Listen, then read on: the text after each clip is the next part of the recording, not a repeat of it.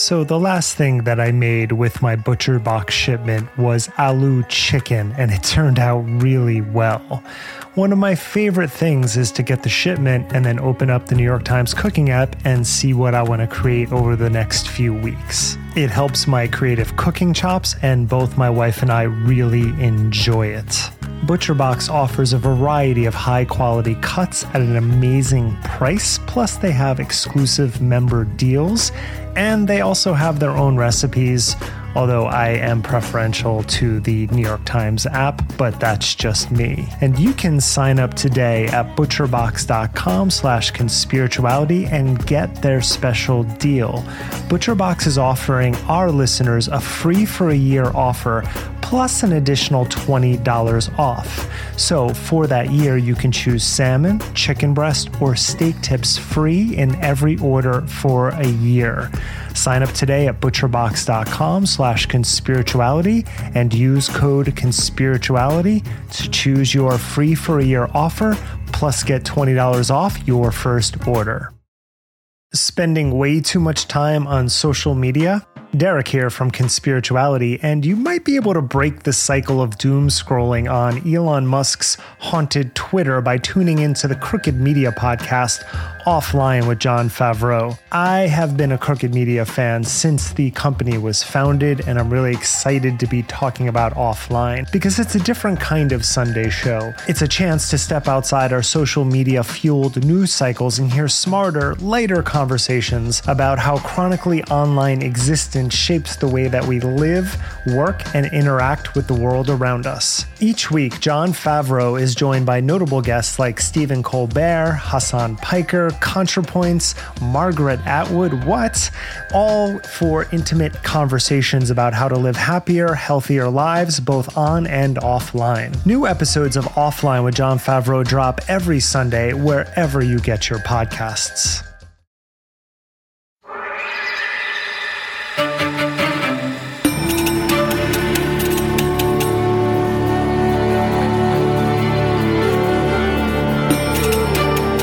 Hello, everyone. Welcome to Conspirituality Podcast. My name is Matthew Remski. I'm Julian Walker. And I am Rachel Bernstein. And I am Jitarth Jadeja. Derek Barris is editing and producing this week, but he also recorded an audio essay on the bullshit of Dr. Zach Bush, which we will run at the end today. All of our episodes are on the major pod servers. Please leave reviews. That helps us out. And show notes are hosted at conspirituality.net, where we also publish occasional articles. We host a pretty lively Instagram page at Conspirituality Pod, and you can find us on Facebook too.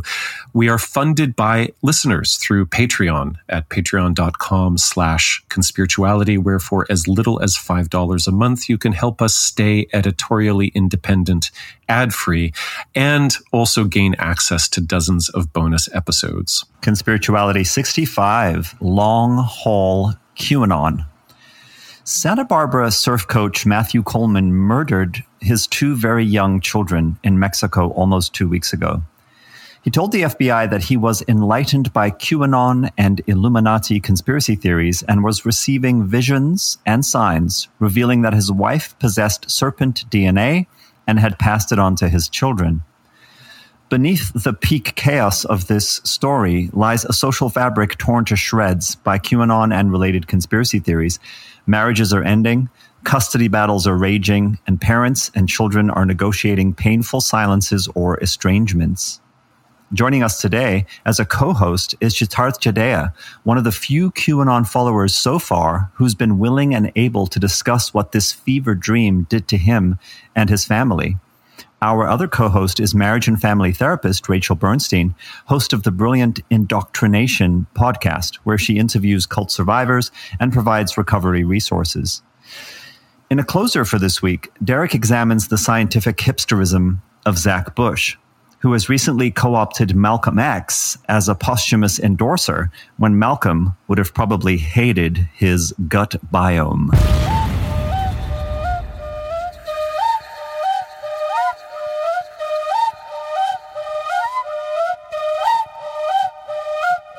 Jitarth and Rachel, welcome to you both. Thank you so much for taking the time. Thank you so much for having me. Well, since I'm co-host, I should actually thank you for being here. So thank you, Matthew and Julian, for joining me. You're more than welcome. Jitarth, we're going to get to your backstory in a bit, but to start, I'd like to hear your thoughts on this harrowing news from Santa Barbara from the past week. It appears that without any detectable prior fixation upon QAnon, Matthew Coleman entered a days-long altered state in which he was able to drive his children over 200 miles south over the Mexican border to murder them and leave them in a ditch. From the statement he made to the FBI, he seems to recognize that what he was doing was wrong, but that he couldn't stop himself. Now, this isn't the only act of gruesome violence linked with QAnon fixations. There have been other murders, but also kidnappings of children. And of course, children are at the symbolic center of QAnon mythology. So as an ex-QAnon, somebody who is indoctrinated, were you surprised to hear this story? Not at all. I thought that it was only a matter of time. I think it's only a matter of time before we see more of this, much more. There's a pattern that's been evolving over the last few, say, months, especially, and escalating. And I'll be honest, when I saw this, I didn't even click the article. I was like, oh yeah, that's obviously that happened. I'll read it later. And it took me like a day to get to it because it wasn't a priority because I was not surprised at all. Do you feel that coverage like this, what does it do? I mean, it was very alarming for many people. Our feeds filled up with it. For you, it was entirely expectable. But how do you see a story like this bringing the dangerous impacts of QAnon more deeply to public awareness? I mean, absolutely. Any story where someone does something violent and then attributes it to a particular cause is going to create concern about that particular cause. But I don't think on a broader level that, I mean, I don't think it doesn't matter. It actually doesn't matter whether this is good or bad, whether the media should do this or do that, because they have to. There's way too many Q followers these days. There's way too many actions by Q followers. It permeates through every aspect of our society. And I remember when I was in the cult or with a Q, for the first couple of years, the media very rarely reported on QAnon. And they were aware of it because I remember Time Magazine named Q as one of their people of the year in 2018. So I'm just guessing. I would say that they probably didn't want to talk about it too much in order to not escalate it and aid it by spreading the message and creating awareness. But we're way past the Rubicon at this point. It's metastasized, it's metamorphed. So it doesn't matter whether it's good or bad. It is what it is. Rachel, you have treated and interviewed countless former cult members. And in many of these stories, violence is a real and present danger. But I'm wondering if you can lay out some basics for how cult indoctrination crosses the line into extreme criminal acts. What are the conditions there? Or is the Santa Barbara story as much a mental health story as it is a cult story? It's a great question. Sometimes it's a little bit of both. In the Santa Barbara tragedy, it could be, and I don't know his mental health history, it could be that he does have or did have the ability to, or was prone to kind of paranoid thinking. What can also be true is that you don't need a mental health history per se, or a diagnosis per se, to be driven to that point. And what you do need is you need a very compelling argument that lets you feel or makes you feel that there are no other good options.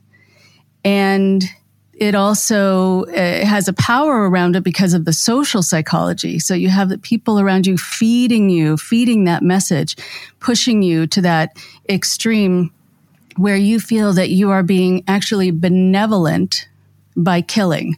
And to get to that point, there has to be a lot of indoctrination. And usually there is sort of a step to it where you start by being confrontative, or you start by maybe pushing people, by crossing those kinds of boundaries. But really, I think the leaders of groups, whether or not anyone has a mental health history or problem, need to take responsibility for working people up into a froth in this way. It's not unlike honor killings or suicide bombings, genocides, Holocaust. That's on a larger scale, but here we see it on a single scale. It's the same indoctrination. And Jitarth, one thing that has become clear in the coverage of QAnon is how the online phenomenon takes this life of its own, right? Where the current events, the obscure predictions, the random coincidences all sort of get folded into validating the belief system. And so I'm curious how, as an insider, previous Q-related violent events were collectively explained, right? Like Anthony Comello, who murdered Frank Cali in March 2019. And then in November 2020, the Kentucky woman, Nellie Petrie Blanchard, killing Christopher Hallett, who was actually trying to help her regain custody of her two twin daughters. Of course, prior to all of this, a prelude to QAnon is Edgar Welch storming into Comet Ping Pong and firing shots as he tried to free the supposedly sex-trafficked kids from a basement that he then found was not actually even there.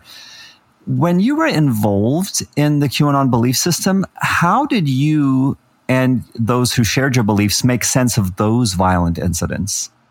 So I'll explain what the general belief was, and then I'll explain my belief.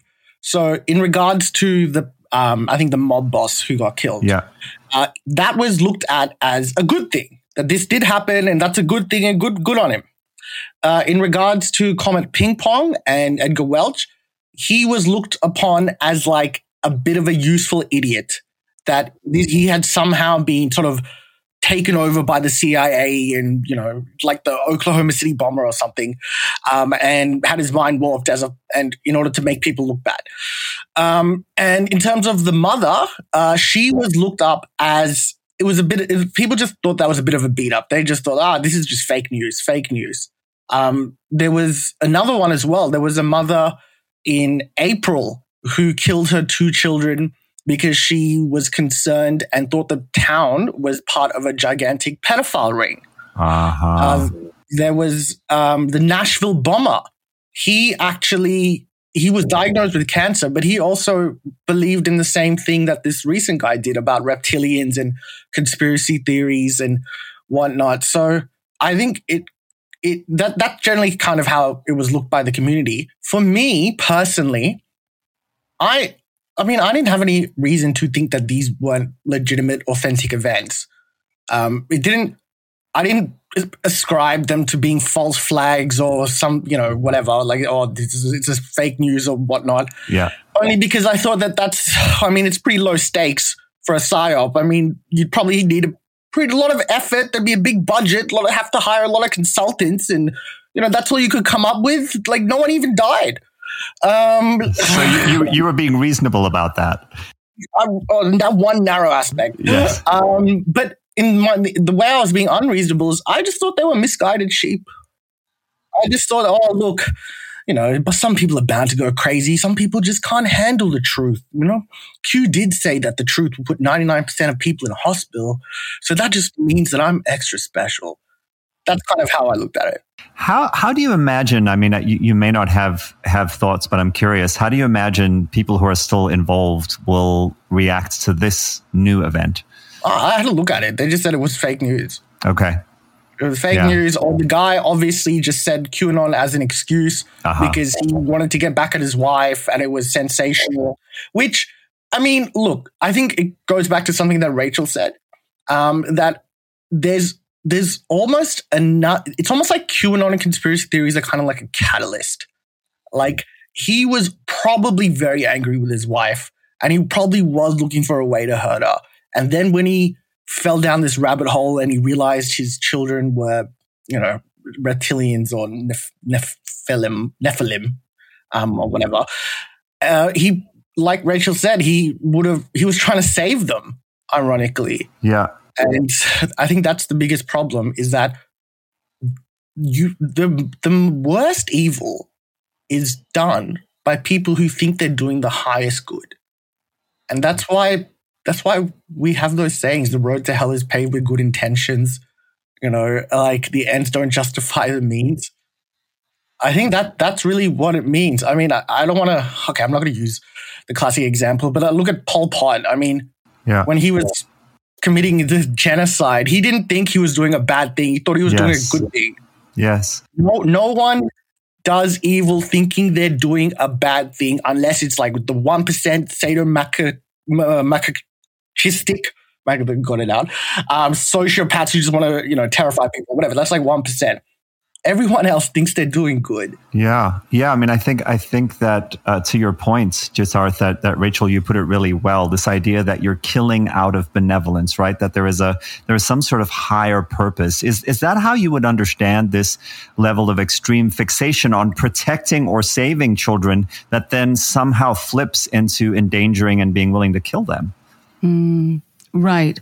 Yes, that is how I would understand that I do think that sometimes when people are convinced that their children, for example, or other children are being sex trafficked or chips are going to be implanted in them, then they do think they're protecting them sometimes by hurting them. And the hurting them isn't what they're thinking about. It's how we see it. I think it falls under this sort of heading of better the devil you know than the devil you don't. And the devil that you're imagining is so much more horrific, or the devil that, as it's been presented to you by the group, is so much more horrific. And you want to save the children from further suffering because you know for a fact, according to this logic, that they're going to have a lifetime of even more suffering. So you're doing something for them, not against them. I think what happens so often when I work with people who have gotten involved in these movements to save the children is when I ask them, how many children have you saved? They have no idea because there isn't one child who's been saved by QAnon. Not one. There have been a lot who have been abandoned and neglected and hurt and scared of their parents, left at school because their parents were caught up in something. So there's real wreckage and damage right in front of these people that's happening with the children, but they're kind of looking around them, looking beyond them, tearing their families apart to save the children. But what children? How many numbers of kids have they saved? There is no way to define that because it's not happening. Well, they are through a process of projection, perhaps, and self-objecting. They're talking about themselves. Exactly. When the children that they are saving are them. It would seem to me. Yeah, this has nothing to do with children. This has nothing to do with saving the world. This has nothing to do with that whatsoever. These people don't get off the internet and don't barely leave their house and are just obsessed with this. This is about their projection of the absolute disconnect they feel between where they are in life and where they could be or where they should be. The depth of that disconnect, the magnitude of that disconnect, that has to be covered by some psychological method, because you can't exist in life and go wake up every day with this abject opinion that you're a complete and utter failure, socially, economically, whatever.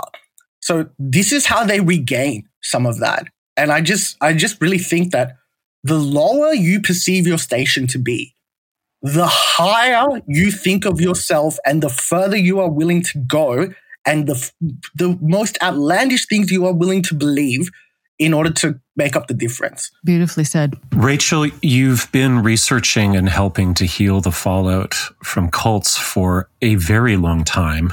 And there's a lot of researchers and commentators, including myself, who have used cult theory to help understand what's happening with QAnon followers. And at the same time, there are holes in our theories. And I think we have to admit that we haven't quite seen anything like this. What is your general impression at this point of how cultic dynamics play out in QAnon, both from what you know already and from what you're hearing from Jitarth. Right. So to take from what Jitarth just said perfectly, beautifully, and then I'll talk more about the question. I do think that people feel entirely energized and sometimes alive by having a cause that they feel is the ultimate cause. And so while they're talking about saving the children, they are trying to save themselves. They are trying to feel relevant and important and that they matter. And that is sometimes why people get involved in cultic groups in general. They want to be able to make a difference. The group promises that this is the only way, right? The whole idea of scarcity. We are the only path towards your enlightenment or towards being able to clear the planet or whatever the phrase might be. But I think that there is a lot to understand about these cult dynamics. I mean, what you have that is similar in QAnon to other cultic groups is you have the phraseology, its own language, and a way of unifying people through a unified belief system, a unified cause, a unified secrets. You know, we're going to keep these secrets and you don't have to tell other people, and also the same kind of language. I think you also, similar to being in a cult, you get a fix, like an addictive fix, by checking in with other people, going on the internet, very similar to going to that large group awareness training meeting or chanting for a period of time. Also, you had for a while this idea that the leader is beyond humanity, is above human. And that's something that's also very cult-like. And that also means you can't argue with that person if you've deified them, because it would be wrong of you and you would be wrong. There's also something in things being presented in kind of puzzles, because it makes people lean in to decipher what did that person mean. And because so much of what cult leaders teach doesn't make sense, but people want to make sense of things that don't make sense. So I think people spend countless hours trying to decipher. Right. And because it's coming from a godlike figure, whatever they're saying, and it has to be put together, it's sort of like piecing together the Dead Sea Scrolls. It has that much importance. There's also the dependency. You're waiting for your orders. You're waiting to find out what's going to be happening next. And it's all consuming, because it isn't just something you do. It's something you are. And I think that that's also why it's hard for people to break away, because it's permeated every part of their life. You know, you referenced the mystery of the leader, the unapproachability, the fact that what they do has to be constantly interpreted. The strangest aspect of QAnon, in many ways, to me anyway, is its leaderlessness. I mean, whether it's Ron Watkins or the people that came before him LARPing at the Q drops, we don't really know. And there are many people who say that it doesn't matter who Q actually was. And so what does this do to cult theory, Rachel? Can there be a leaderless cult in this sense? What you have is, of course, people who will want to move up to the top and be sub-leaders of this leaderless group. And so I think it gives people this opportunity, or to feel that they have the opportunity to become a leader in the group, because they don't really feel in competition with the leader. So I think people will propel themselves forward to then lead the other people who are listening to them. I think when it's leaderless also, there is this added mystique, because people will then fill in the blanks with what they want to be true. And they will then make assumptions about who the leader is. Very often what happens when people really get to know the leader of their cult, they're not as charmed when they see them, right, from behind the scenes, and right?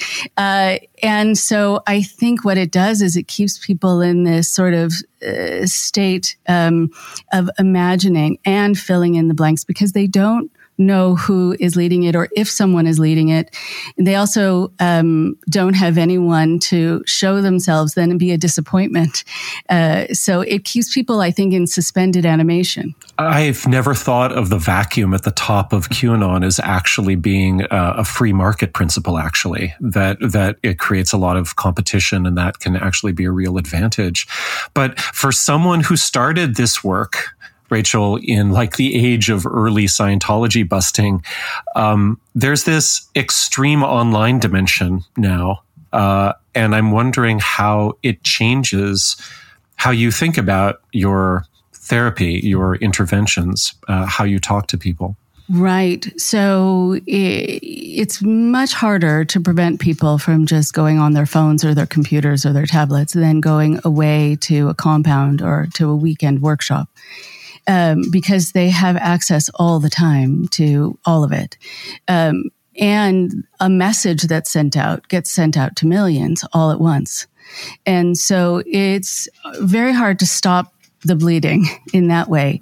The work then becomes how to teach people to decipher what's believable and what isn't, and how to know what questions to ask to find out, like how many children have been saved through QAnon, and learning how to be smart, kind of spiritual, political consumers, so that even if the messages are coming at you, you then, and through the help of therapy, develop an armor that you walk around with no matter how much is coming at you. I think that's the only direction to go in. Yeah.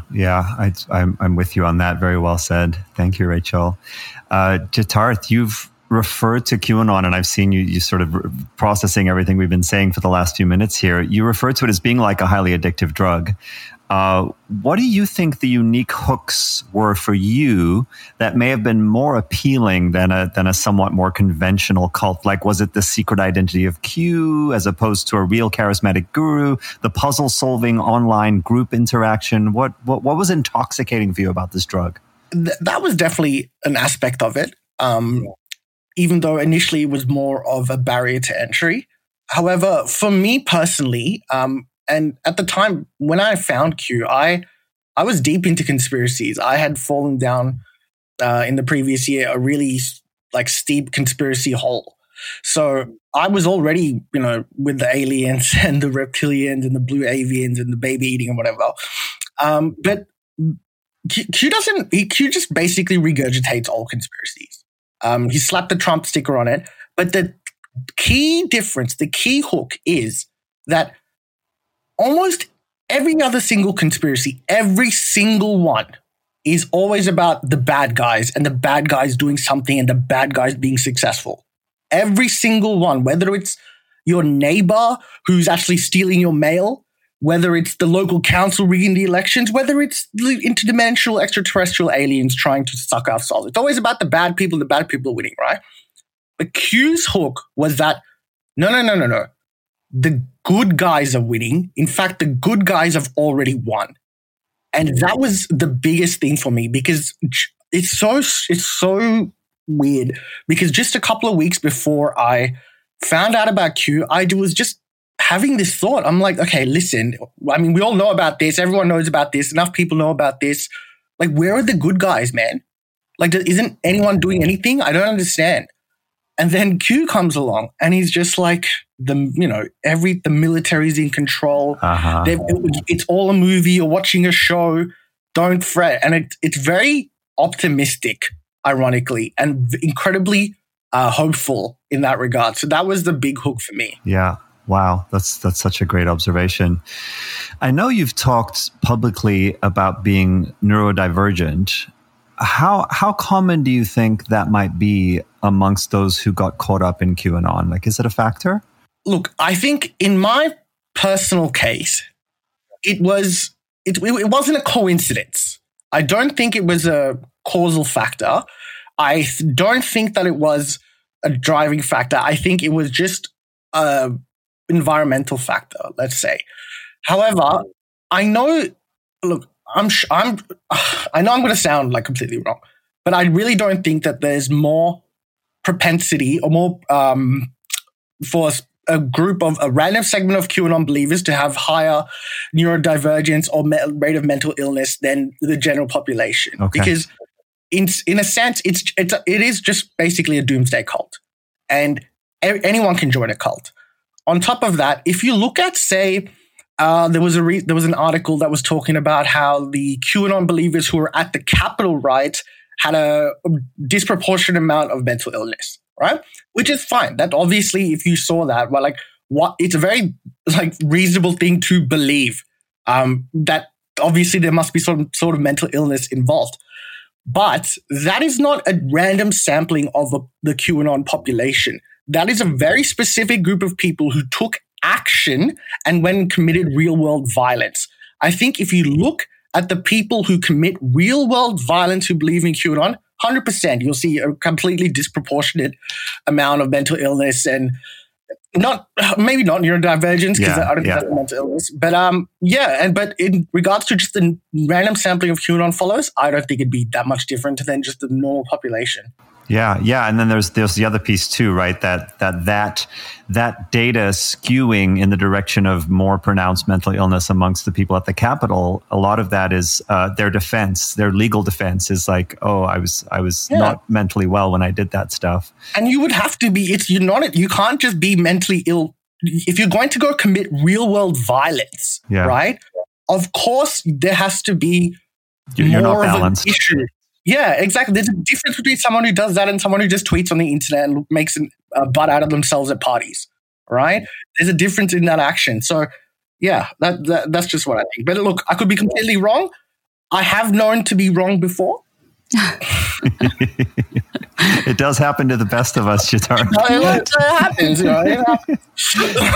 Rachel, I'm curious what you think about this sort of, I don't know, a well-informed, a psychologically well-informed, a research-informed approach, as well as a sensitive way of talking about the potential intersections between, say, neurodiversity and then pronounced mental illness, as we may be seeing with the recent case that we started with, and vulnerability to cults. Like, how do you frame that stuff? Right. I think, to take off from Jadeja, who is right, by the way, I think that what you are looking at when you look at people who get involved in cults is often you see wonderful qualities, people who are bright, people who want to make a difference, people who want to have direction. They just happen to meet up with people who are taking advantage of those positives. So you don't necessarily have more mental illness. What can happen, though, and it's important to look at, is that there can be more vulnerability with people who have other issues. And so then it's important for people who have other issues to know that they have to be cautious about people kind of winding them up or controlling that or taking advantage of that. I've noticed a lot of people who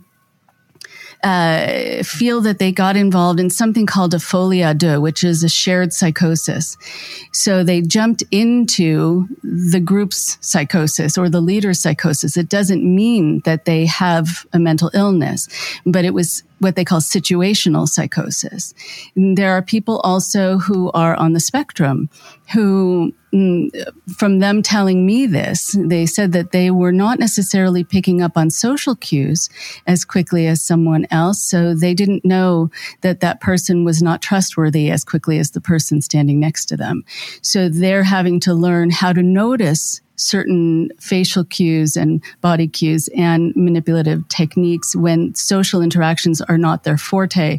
You also have people who are just experiencing anxiety, depression. This is why, cult recruiters will often be on college campuses because people are away from home from the first time, and they're not having a connection. They might be having a hard transition. You have cults going into the prison system, into hospitals, because they know when people are going through a hard time, not necessarily mentally ill, they're looking for, what Jitarth was talking about, being able to feel positive and hopeful, feeling special also. So the timing also plays an issue. And when people get hooked into something, that they'll say, I was going through something then that made me open to it.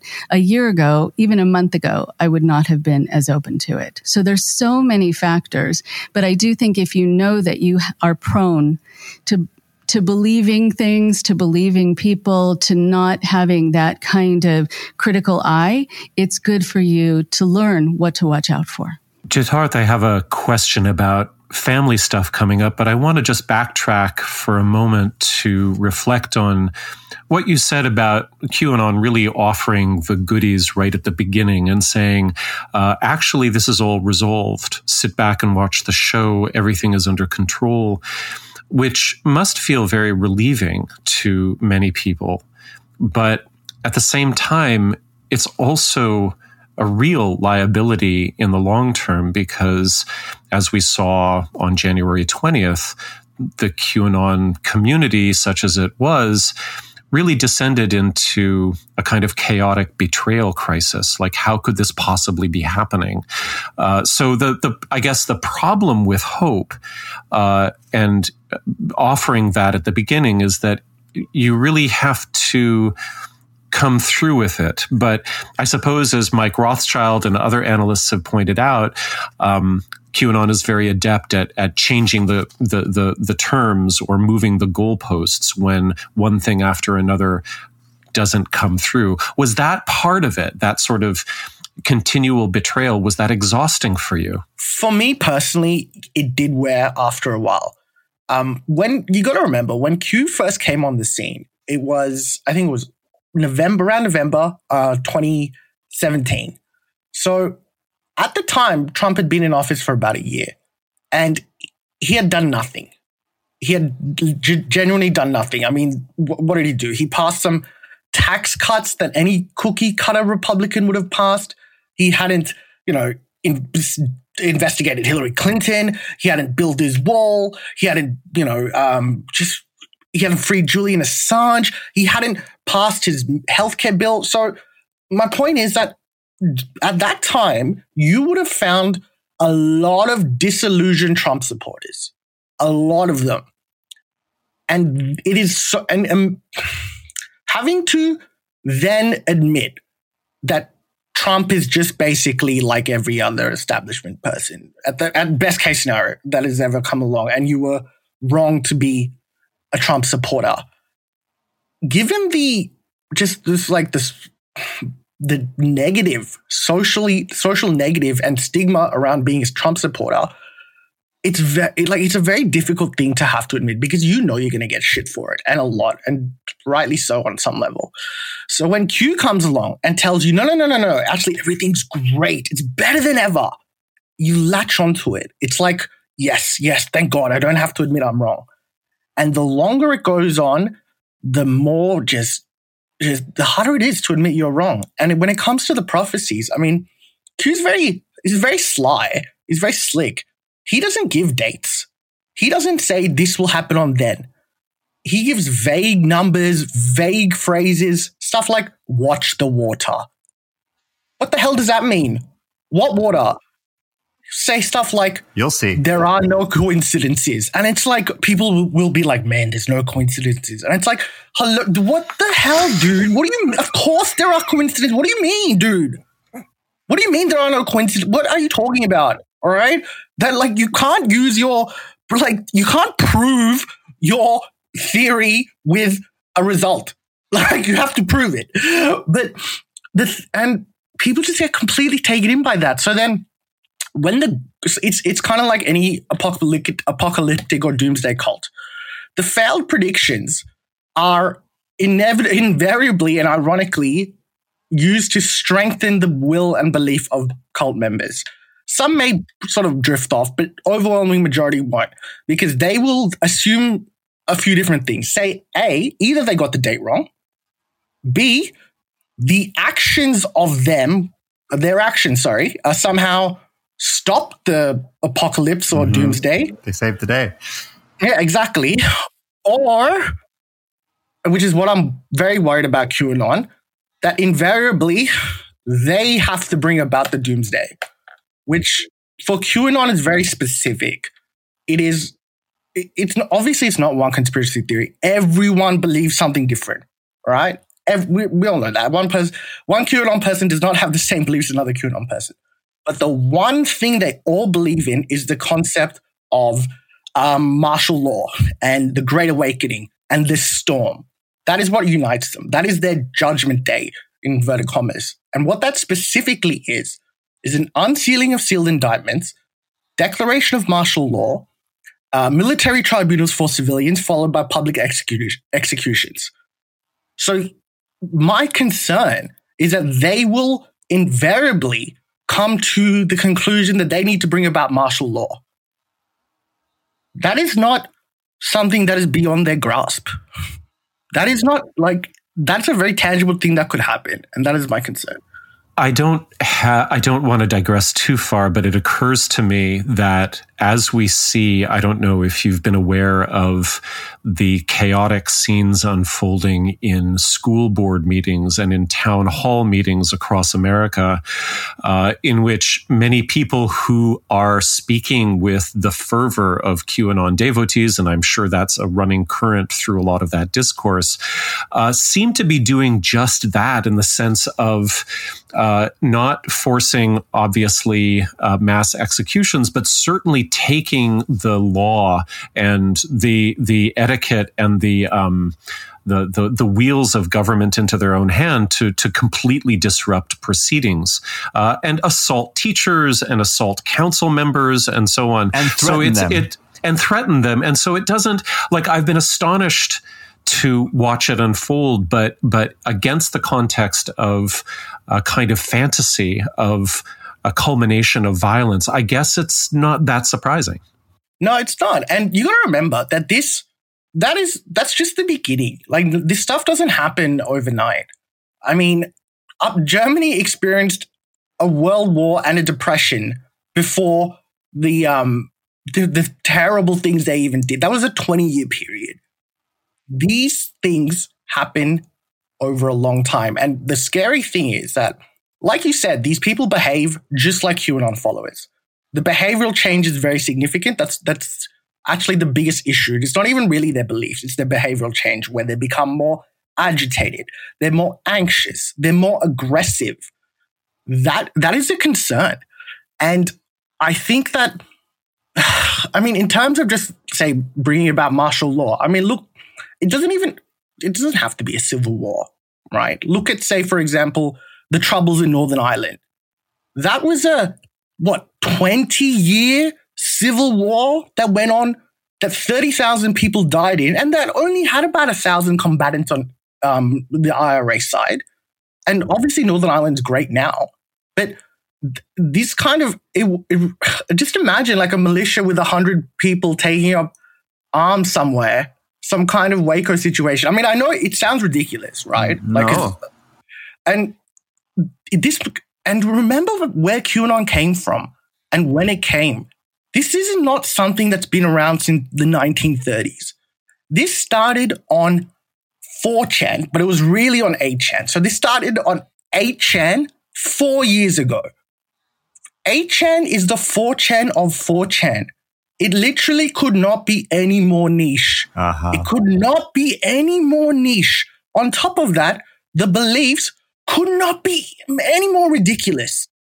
They're not they could not be more insane. It's not like some conspiracy theory about, the Democrats, or not just the Democrats. It's not between political parties or between cultures or between nation states. This is like a battle between good and evil, between God and the devil. So in 4 years, it is spread around the world to the point where different countries have different iterations of it. On top of that, it is so permissible through society that it's almost impossible to keep track of the numbers. It honestly reminds me of coronavirus. It's like a coronavirus of the mind. It's highly infectious with a low mortality rate. Different countries have different strains. And it's a race to try and find a cure before it sort of mutates into something much more deadly. You've also been very forthcoming, coming back to a more personal level, about how your father was also enmeshed in QAnon. And I'm wondering if you can just tell us a little bit about what the family impact has been for you, and also what you've heard about regarding impacts in other families. Yeah, 100%. I mean, if you thought I was rambling before, I can ramble on this for ages. Like, for me, so just a bit of context. Me and my dad have nothing in common. Nothing. We are like two completely different individuals. I'm very much like my mom. My sister is very much like my dad. My dad is like a walking, talking contradiction. This man has 3 degrees: electrical engineering, law, and an MBA. No one thinks education is more useless than he does. He thinks it's a waste of time. On top of that, he worked for the government in Australia for like 25 years. He's a public servant, right? He hates the government. He defund them all, blah, blah, blah. So it was funny. Like, he was just always kind of a contrarian. One thing we do have in common is that we independently both have a interest in discussing like world events and economics and politics and whatnot.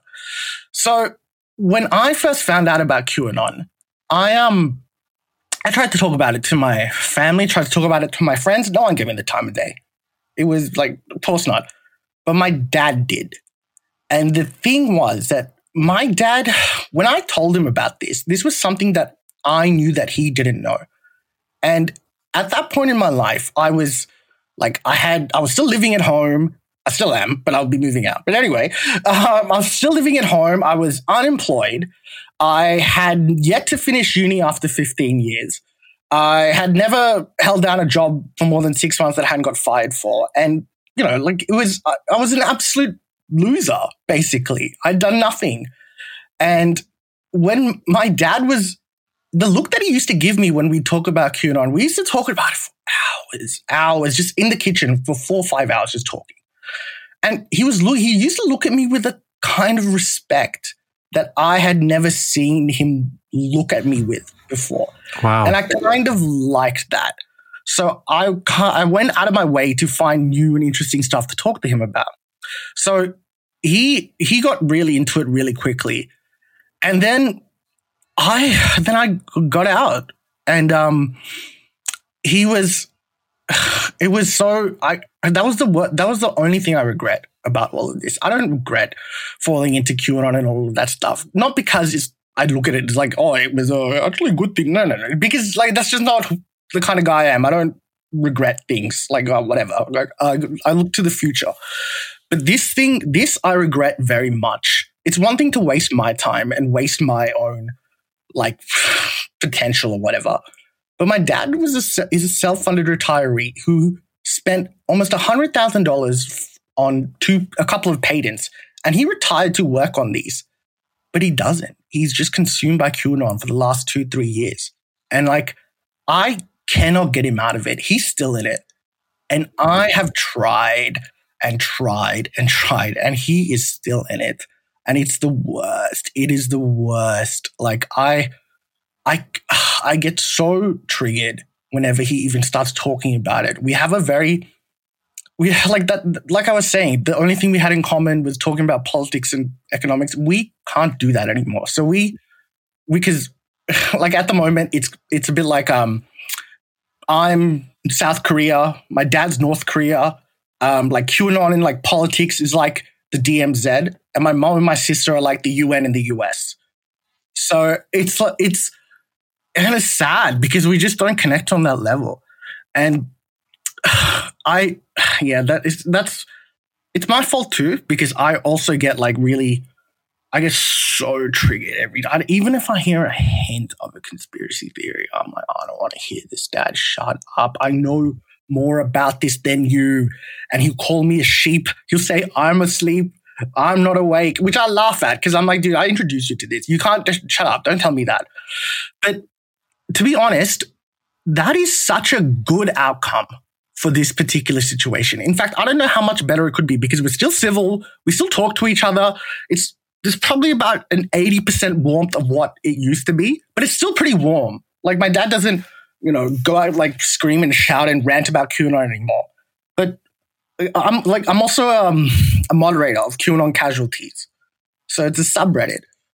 In case for anyone who doesn't know, which has specifically a subreddit or a forum for people who have lost friends and family to QAnon. It's not even like a general QAnon subreddit. It's people who have lost people to QAnon. And we have 200,000 members. Wow. 100,000. Jitarth, we actually interviewed Mike Raines several months ago, back when was back when it was maybe 45 or 60,000 or something like that. Yeah, man. And even then it had grown. That was during our really exponential period. I remember there was a thread, the creator of that particular subreddit had posted on the general Q subreddit about this new subreddit he had created called QAnon Casualties, right? 3 people commented. One of them was me. I remember when it was 400 people. I remember when we had 10,000 and I was like, that's a lot. Then we went from 10,000 to 180,000 in 1 year. For a period of like 8 months, we essentially just doubled. We went from 10 to 20 to 40 to 80. And it was insane. And just as a mod there, like it's some of the stuff that you see is really bad. I see people like you said on the top of the show, divorces, lost friendships, like not being able to see a family anymore. That's stock standard. That's nothing. We see people who it gets worse because then we see people who have committed suicide. Cultists who have committed suicide because of this. We see parents refusing to get their children vaccinated. We also see stuff, and I'm sure a lot of people have probably heard this, but we recently had someone who was a survivor of the Stoneman Douglas school shooting, and their dad was a QAnon follower, and he didn't believe him. He thought he was a crisis actor, right? That was, and by the way, I confirmed that story as well individually. It's true. And that's just some of the stuff. And we see it every day, constantly. And if anyone doesn't think that this is some kind of, like Rachel said, Rachel indicated earlier, some kind of absolutely new phenomenon, like we can say, it's kind of like a doomsday call. It's kind of like a interactive game. It's kind of like a whatever. That's all correct, but that's not completely right because I don't remember anything that's taken off like this to this level that is so ridiculous. It's like Game of Thrones level popularity. That's the last thing I can remember that was at least bigger than this. And if anyone doesn't think it's an issue, dude, come to this subreddit. This is a subreddit with 200,000 people. This is just on Reddit. I shouldn't laugh, but yeah, it's really, the mods are pretty, they're really good. And I just want to shout them out. I just want to say that these guys are great. They are amazing. And there's a lot of us. There's 20, but there's a very high attrition rate. There's only about 4 or 5, and we get, like, they do so much work, and we're all casualties in some way, I think. All of us, everyone listening on some level. Like, some have lost more, but we've all lost some. Rachel, so often the family plays a central role in helping a cult member reconnect with reality and normalcy. What do you see as being the unique challenges in circumstances like this, and what Jitarth is describing, in which, families might be split down the middle, with some indoctrinated and extremely online, others begging them to stop, some of them trying to play the role of the UN? Right. So these kinds of cases, and I don't mean to sound clinical by calling them cases, because they're families, they're human beings, they are tortured souls on both sides. They're wanting their family to believe them, and they're wanting their family to be safe. And they're so afraid that if their family doesn't believe what they're sharing with them, something horrible is going to happen. And I think that is some of the fomenting, some of the fervor, and the reason that they get in your face. Because if someone's trying to save someone else's life, they will get in their face. There is something that happens that is so sad, when we're talking about people going into these school board meetings. I'm working with a lot of families who the children will say, that mom who got into the principal's face and made that speech and was telling us that we were all stupid and we're morons and really lost composure. Well, that was my mom. And I need to go to school in 2 weeks and show my face in this place. And I am terrified. So here again, I'm going back to this idea of saving the children. They made their children feel so much shame, and that they now don't know if they're going to be able to have friends at that school. And now that they are able to go back to school, they don't want to. Same thing with families now having an opportunity to get together again. They don't want to.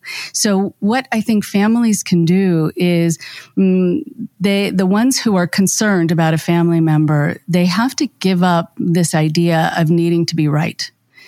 Because if it needs to be about someone being wrong and someone being right, then you're going to get nowhere. It needs to be about taking a step back, having the person who has that belief teach you about why it matters to them, getting to the core. I think that when, people are spouting the beliefs, then if you join them there, you get caught in the weeds. It's important to go behind it. What is it giving them? Like Jitarth was saying, at first, it was a connection to his father. So that was, I think, that spoke to you probably in a more powerful way than the beliefs at first. And for other people, they're very fearful of their own safety. They don't trust the government. And so let's get to the root and let's talk about the root and let's see if we can heal that or help you with that. Or let you know that that isn't the only way. Like, this isn't the only way to have a relationship with your father, and that might free a person to say, oh, I actually don't need to get involved in this in order to have X. Right. So we want to be able to really understand the situation on a deeper level and have no fighting. But it's also important with these cases to first have a conversation about the rules of engagement. You need to talk about talking. How are we going to talk? How are we going to talk about this? Because there's something so incendiary about the subject and people getting in each other's faces. So having the rules of engagement set for both parties. And sometimes it doesn't last more than a few minutes, but still, give it a go. And then you pick up the conversation later when everyone has cooled down. Then once you have the rules of engagement, then you can possibly have the conversation, but you want to understand. You want to, again, get behind it. I wanted to ask Rachel, and just, you may have noticed earlier, I kind of lit up a little bit because you and I have something in common here and I wanted to ask you about this. It seems like there's a piece here in your analysis that has to do with therapy and has to do with psychological awareness. And as you were just describing so beautifully, the ability to relate to one another from a place that goes behind what's being said into what it means and how it feels, and that kind of sort of active listening approach. But there's another piece that I seem to be hearing from you that is more educational and cognitive. Right. And I've heard you talk about this on your podcast. You've talked about things like confirmation bias coming into play with cultish beliefs. We see things like logical fallacies or tendencies to sort of cherry pick the data with a lot of anti-vaxxers. Right. And I'm really curious just to hear anything you have to say about the intersection between psychology and sort of cognitive or logical fallacies in terms of how people get into cults, why they stay in cults, and perhaps how, you hinted at this earlier, there might be a way to have a healthier, more intelligent sort of spiritual culture around how we think. Right. So we see what we want to see so much of the time. And we see what confirms our needs at the moment and what makes us feel a certain way, what our wishes are, what sort of proves a point. that we want someone else to prove. So it's not that we're the lone voice trying to make that point, and trying to convince others of that point. What is true is that people will ignore the red flags by their own admission later on. When I asked, did you see problems with this? Oh, yeah. I saw problems from the beginning. I saw that there could be issues. I saw that there was fallout. I saw that people were getting harmed or whatever else. I decided to not look at it because what I was getting from it was feeling so good. What I was getting from it was feeling so uniquely wonderful and energizing and calming, or making me feel something that I hadn't felt before, or connected. That's the other piece that I think people really sometimes adhere to a belief so they can feel connected to other people, and that pierces isolation that they're feeling. So we ignore things to stay in a relationship. And it doesn't have to be a cult. And everyone has done that in our relationships. And I think what's also important is for people to be able to see that it's natural to do this, and there's nothing necessarily wrong. But what you don't want to believe is that this is the only way to feel that. Because as soon as you believe that, then you'll get dependent and you'll stay in something that's highly, highly unhealthy. Great. Thank you. So, Jitarth, you've been hearing Rachel sort of come at the question of how to work within families or within relationships with issues like these. I'm curious to hear any advice you may have. You know, you've shared about the difficult journey with your dad and how powerful the connection was, and how, difficult it is now. Maybe with regard to him or with any other people in your life. What advice might you have based on your experience for someone who's trying to navigate this stuff? Look, I would say that forget about the beliefs. Just forget about them for a second. Focus on their behavior. How has their behavior changed? Are they spending more time online? Are they not doing their chores? Are they not spending enough time with your kids? Are they neglecting their job? They're obviously going to be doing something. Now, bring that up to them, and like I said, just focus on on their behavior. They'll come up and they'll say something like, "Oh, it's because blah blah blah." You'd be like, "Listen, that's fine, that's great. Okay, you know what? I believe it. Fine. Q's real, man. Q's real. Thank God we're saved. Phew, that was a close one, man. All right. Now that doesn't explain that doesn't explain why you haven't mowed the lawn in like 3 weeks. All right, why James is still waiting for you to help him with the crates." Like, focus on that. Try and distract them. I know it sounds so stupid, but it's like, dude, buy them a console, all right? If you can get your hands on one. Just take them out. It's so hard during COVID. Distract them. Get them away from their screen and away from their phone just for a while. Now, that's kind of what I would say to like just a bit of a dysfunctional relationship, right? But there are levels. I mean, if it's someone's, for example, being abusive and aggressive and saying disgusting things, try and look at it and say, I know it's so hard because I don't even follow what I preach because, like I said, I get triggered when my dad says something. So you just have to draw their attention to what they're doing wrong. Tell them, look, Mum, I didn't appreciate what you said about me giving my child the vaccine. I thought that was very offensive. I'm not going to speak to you for a while. However, should you want to apologize, I'll hear it. Otherwise, I'll speak to you in about a month. Going further than that, there's some people I would just say, man, run. Run as fast as you can, as far away as you can. The person you knew is dead. They are gone, and they are never coming back. So I can't, it really depends on the person and the situation. That's the problem, because I haven't even found a way to convince my dad how to get out of QAnon. And I got out, and I got him. Like, when I find it, I'll let you all know. But yeah. We'll have you back. Rachel, last week we had Janja Lalich on, and I asked her at the end of our panel discussion about her long career and about how, sometimes I imagine her as, in her 70s now, having shouted about this material for decades, almost like a climate change scientist, in 1975 saying, the trouble is coming. And I want to turn it to you. You haven't been at it quite as long, but what can we do? Is there a vaccine here against cults in general terms? Right. Yes. So, yes, I respect Janja very much. I'm very happy she's on your show. Right. In my 30 years, I wish that I could find a vaccine that would work for everyone.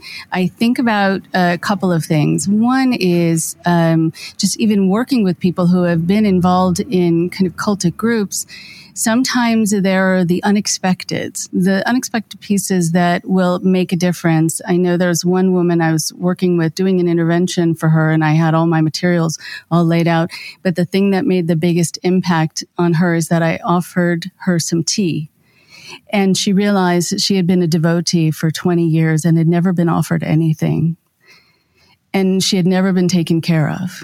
And that moment, I pushed all the books out of the way after that moment because she started crying and she realized what she had been missing, what should have been there. And same thing with another intervention I did where I don't know if it was the things I said that made a difference or just that there was no internet access that made a difference, truly, because there wasn't that ability for them to be reached and worked on and to get their fix. But I do think that it's important to try to do something that is preventative. This should be in schools. This should be part of school curriculum. It should start happening at young ages. I think middle school, when people are starting to get into relationships, they need to know whom they can trust, how to define their boundaries, how to say no. They need to know how to pick up on social cues. They need also to continue with that through high school and college.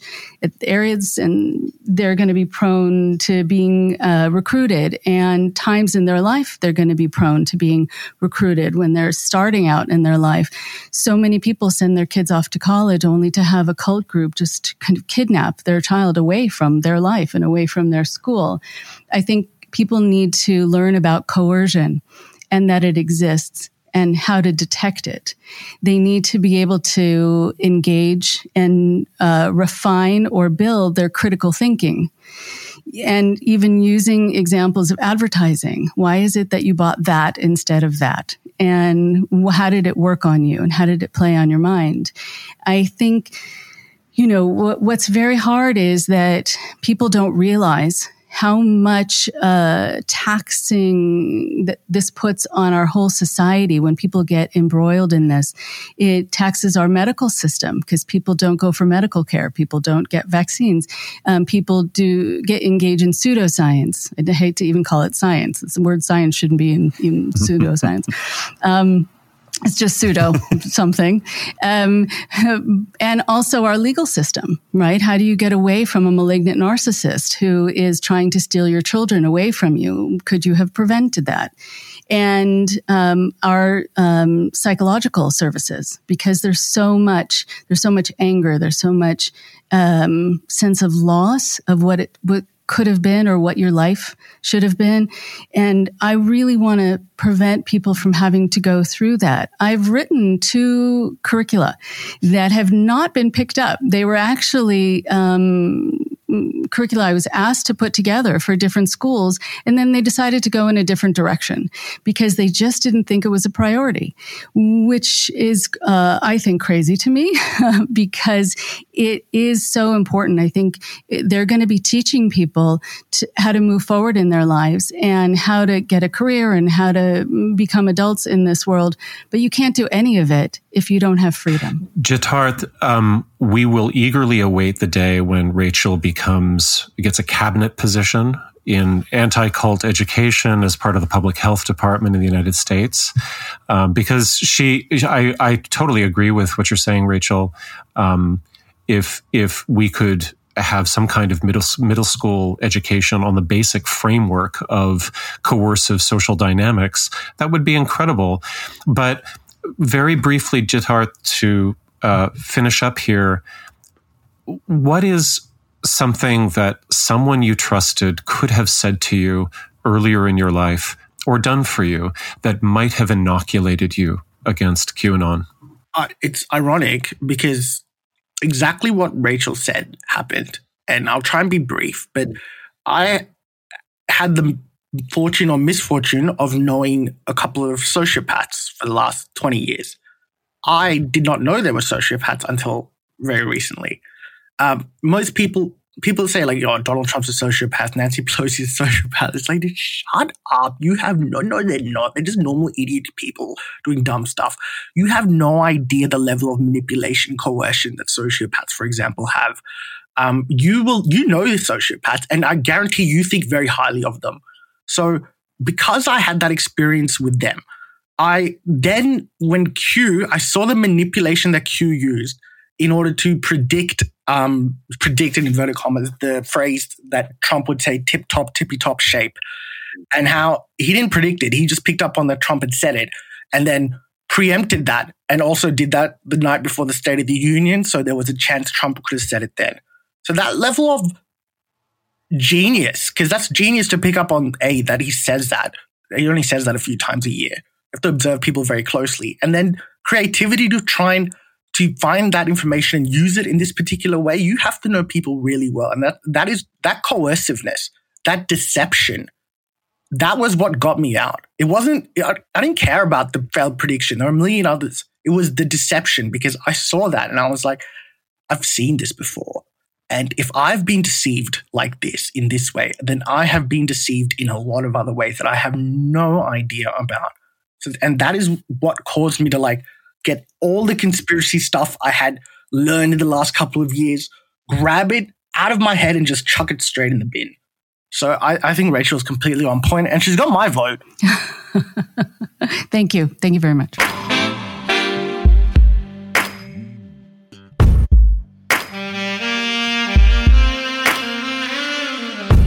Zach Bush doesn't believe in germs. Well, that's not exactly true. But as is the habit of Dr. Bush, a, quote, physician specializing in internal medicine, endocrinology, and hospice care, end quote, transforming a general sentiment into a declarative statement is quite on brand. For example, Bush believes mitochondria are responsible for all diseases, a distortion of the fact that this organelle has been associated with many diseases. The distance between causation and correlation is a hard terrain for many conspiritualists to cross. That's the painstakingly nuanced territory of science. And for men like Bush, research that confirms pre-existing beliefs seems to be the only type worth paying attention to. Speaking of terrain, let's get a little more specific. Bush doesn't believe germs cause diseases. He declares Antoine Beauchamp's disproven terrain theory to be the root of all ailments, and Beauchamp was canceled according to his fans, just as wellness disinformation specialists are being canceled today. But like Bush, Beauchamp wasn't out of his mind. The environment, the terrain, or microsimian theory, plays an underappreciated role in our health. I mean, how could it not? Decades of research have shown the damaging effects of noise, light, chemicals, foodstuffs, and much more on our bodies. But germs still matter. The problem is, that's not marketable if you're Zach Bush. You can't sell a host of unproven treatments at your clinic if germ theory is true. So among Bush's M-Clinic offerings, we find Emotion Code, which is a, quote, non-invasive approach to clearing trapped and suppressed emotions, end quote. He also evaluates the human energy field with electrophonic imaging. And then you have hydrogen respiration, one of the more outlandish water treatments I've ever come across. And then we get to phase angle measurement, which is... Never mind. Julian talked about it in a recent episode, so I'll let you look for that. Whatever training Bush lacks as a doctor, he exceeds as an orator, which has helped him swell a social media following into the hundreds of thousands. Many are hypnotized by his poetic musings, a skill that McGill University's Jonathan Jarry sums up best when calling him the droning preacher of mitochondrial ecstasy. The decisions we're going to make in the next few weeks around vaccination towards a virus that we've been told is a unique experience in human history, this pandemic. We are making some global health decisions that are going to radically change our relationship to the virome, this massive ecosystem of viruses that carry the genetic information that allows for adaptation in microbiology to do what it does best, which is adaptation and biodiversification at the cellular level, at the molecular level, at the macro level of ecosystems planet-wide. The virome is literally the language of life on Earth. Without the virome, we would have never adapted to any life forms on the planet. And so it's with great excitement that we welcome in an opportunity to explore a relationship that is billions of years old, that of cellular life to the virome and the relationship between the two. The narrative that's been told to us is that humanity is desperately awaiting some new technology to change our relationship to this one virus. It's important for us to start to frame that in the relationship to the science of the last 30 years that has taught us something extraordinary. Scientific revolutions of this scale have only happened a few times in human history. The galvanic effects of droning have precedent. Late medieval English prose was based on a rhetorical style called amplificatio, an oratorical form that Robert Graves calls the embroidering of a simple statement to the point where it almost ceased to make sense in his introduction to Le Morte d'Arthur. The story is secondary to the hypnotic trance the listener is captured by. Truly, the medium is the message. Bush's appeal largely comes down to the stupor you find yourself in after being assaulted by his grandiose prose, spoken in rapid-fire bursts that boil down to, "They're lying to you, and I've discovered the truth, which I'm more than happy to sell to you." And then, of course, the dog whistle dominating many of his recent speeches. Don't take the vaccine. And so on Instagram, he writes, "Over the last year, various pharmaceutical companies and regulatory agencies have unified behind the genetic engineering of a single protein, the spike protein of CV origin that functions as a vascular toxin. This N technology has targeted the hearts of our children, elders, and peers, creating a new epidemic of acute inflammatory injuries in young, healthy people and elders alike." Get this man some data on who's being hospitalized in America right now. But it's not surprising. A number of disturbing trends have emerged in the modern incarnation of the anti-vax movement. Protests date back to Edward Jenner's confirmation of the efficacy of vaccinations in 1796. So anti-vaxxers really are not new. Now, while the concept of vaccines goes all the way back to a 4th century Chinese text, and to be honest, likely further because written records do not comprise the totality of history, Jenner's experiments helped Louis Pasteur develop the germ theory of disease, which was, of course, the final nail in Beauchamp's ideological coffin. Bush's rage against the vaccine is part of a larger agenda, one that is both laudable in its criticism of agricultural and pharmaceutical giants and laughable in its scientific deception. The man has proven to have no limits when blasting Gabriel's horn, using whatever means necessary, which brings us to what I wanted to discuss this week, his posts about Malcolm X. Now, on its face, his posts are about media censorship, an intriguing ploy by a man with 280,000 Instagram followers, 118,000 Facebook followers, and 53,000 YouTube followers. You tally podcast appearances, and Bush's reach is well into the millions. But unfortunately, this tactic is effective. Yell censorship even as you maintain more of a reach than many of the media outlets you decry. Anti-vaxxers spreading fake statistics and confusing correlation for causation are not new techniques, though. But this recent wading into culture war issues puts a spotlight on their limitless propaganda efforts. I recently talked about and wrote about their sharing of anti-Semitic memes, suggesting the vaccinated are preparing to throw the unvaccinated into camps and strip them of civil liberties. So Bush is only one of a crowded field using a similar tactic, aligning anti-vax sentiment with the plight of Black Americans.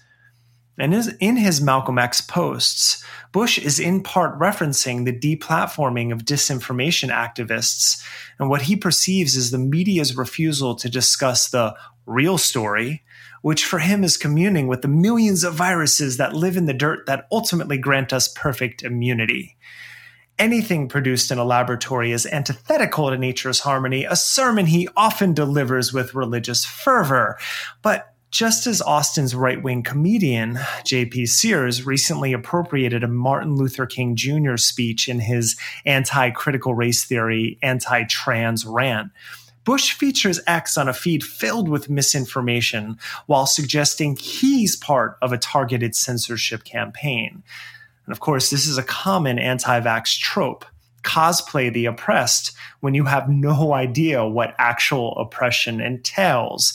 If you want a plane out of Kabul right now, we can probably find one for you. Or maybe we can't.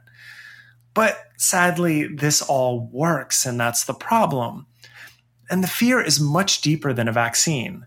As the latest census shows, the population of whites in America is shrinking for the first time in centuries. And instead of celebrating the long-espoused dream of becoming a melting pot, white Americans declare their civil liberties are being infringed upon. Ironically, this is the same set of tactics that have made them the richest and most powerful sect in this country. But privilege is blind. And so any perceived slight is treated as an inevitable slide toward oppression or autocracy or whatever Orwell paragraph pulled from a book you didn't actually read and certainly don't understand. This trend of cosplaying the oppressed has been especially apparent in the predominantly white wellness sector. As Matthew recently noticed, pseudoscience profiteer Sayerji shared images featuring a Black Lives Matter logo and quoting anti-racist scholar Ibram X. Kendi while portraying young Black Americans unable to buy groceries because of vaccine discrimination. The post states that only 30% of Blacks are vaccinated. And while this low number is factually correct, G makes no attempt to address the systemic conditions in America that led to their medical mistrust. Instead, he feeds the fire of actual discrimination. Black Americans are 2.8 times more likely to be hospitalized and twice as likely to die from COVID-19 than whites. And as with many insidious propaganda efforts, this anti-vax rhetoric featuring racist imagery has at least one point of origin that has been identified: 4chan. And so you have Black Lives Matter, Anti-Defamation League, and Human Rights Campaign logos on these images, which are meant to invoke false solidarity with these movements and organizations. And besides, real-world examples confirm what actually happens when anti-vax efforts infiltrate Black communities, such as a group of Somalian parents in Minneapolis. In 2010 to 11, the disgraced and disbarred former physician, Andrew Wakefield, which is, of course, the grifter who attempted to link vaccines and autism, he began traveling to Minnesota to visit the Somali parents of autistic children. Between 2004 and 2014, the rate of Somali American vaccination rates plummeted to 42% from over 90%, leading to a measles outbreak in their community. While it wasn't the only outbreak during this time, the link to Wakefield's influence is irrefutable. So the return of an eradicated disease was only an appetizer for the current crop of COVID disinformation campaigns. Whereas Wakefield has a habit of warning communities he perceives to be open to his disinformation and that he can inevitably monetize, white wellness influencers are stealing a page from his manual by playing the oppressed, and they're unconcerned with the damage that they actually cause. Now, to be clear, much has been written about how vaccine passports could discriminate against under-vaccinated populations. Because vaccination rates are lower in Black and Latino communities, they will be disproportionately affected if mandates are enforced. But that's not the point here. Despite playing both the oppressed and the warrior hero sounding the alarm, conspiritualists are helping ensure that vaccination rates remain low in Black communities, then using those low rates to claim that vaccine policies are inherently racist. The feedback loop of discrimination continues with wellness influencers doing the damage they claim to be undoing. So, for as much credit as Zach Bush gives to the terrain, his understanding of the social environment is woefully inadequate. Perhaps he should stop musing while walking barefoot on the sand and step into an actual city where most of the American population actually lives. But oppression and censorship are chronic problems in America. The tragedy is that these conspiritualists don't realize what side they're playing on. Or worse, they don't care.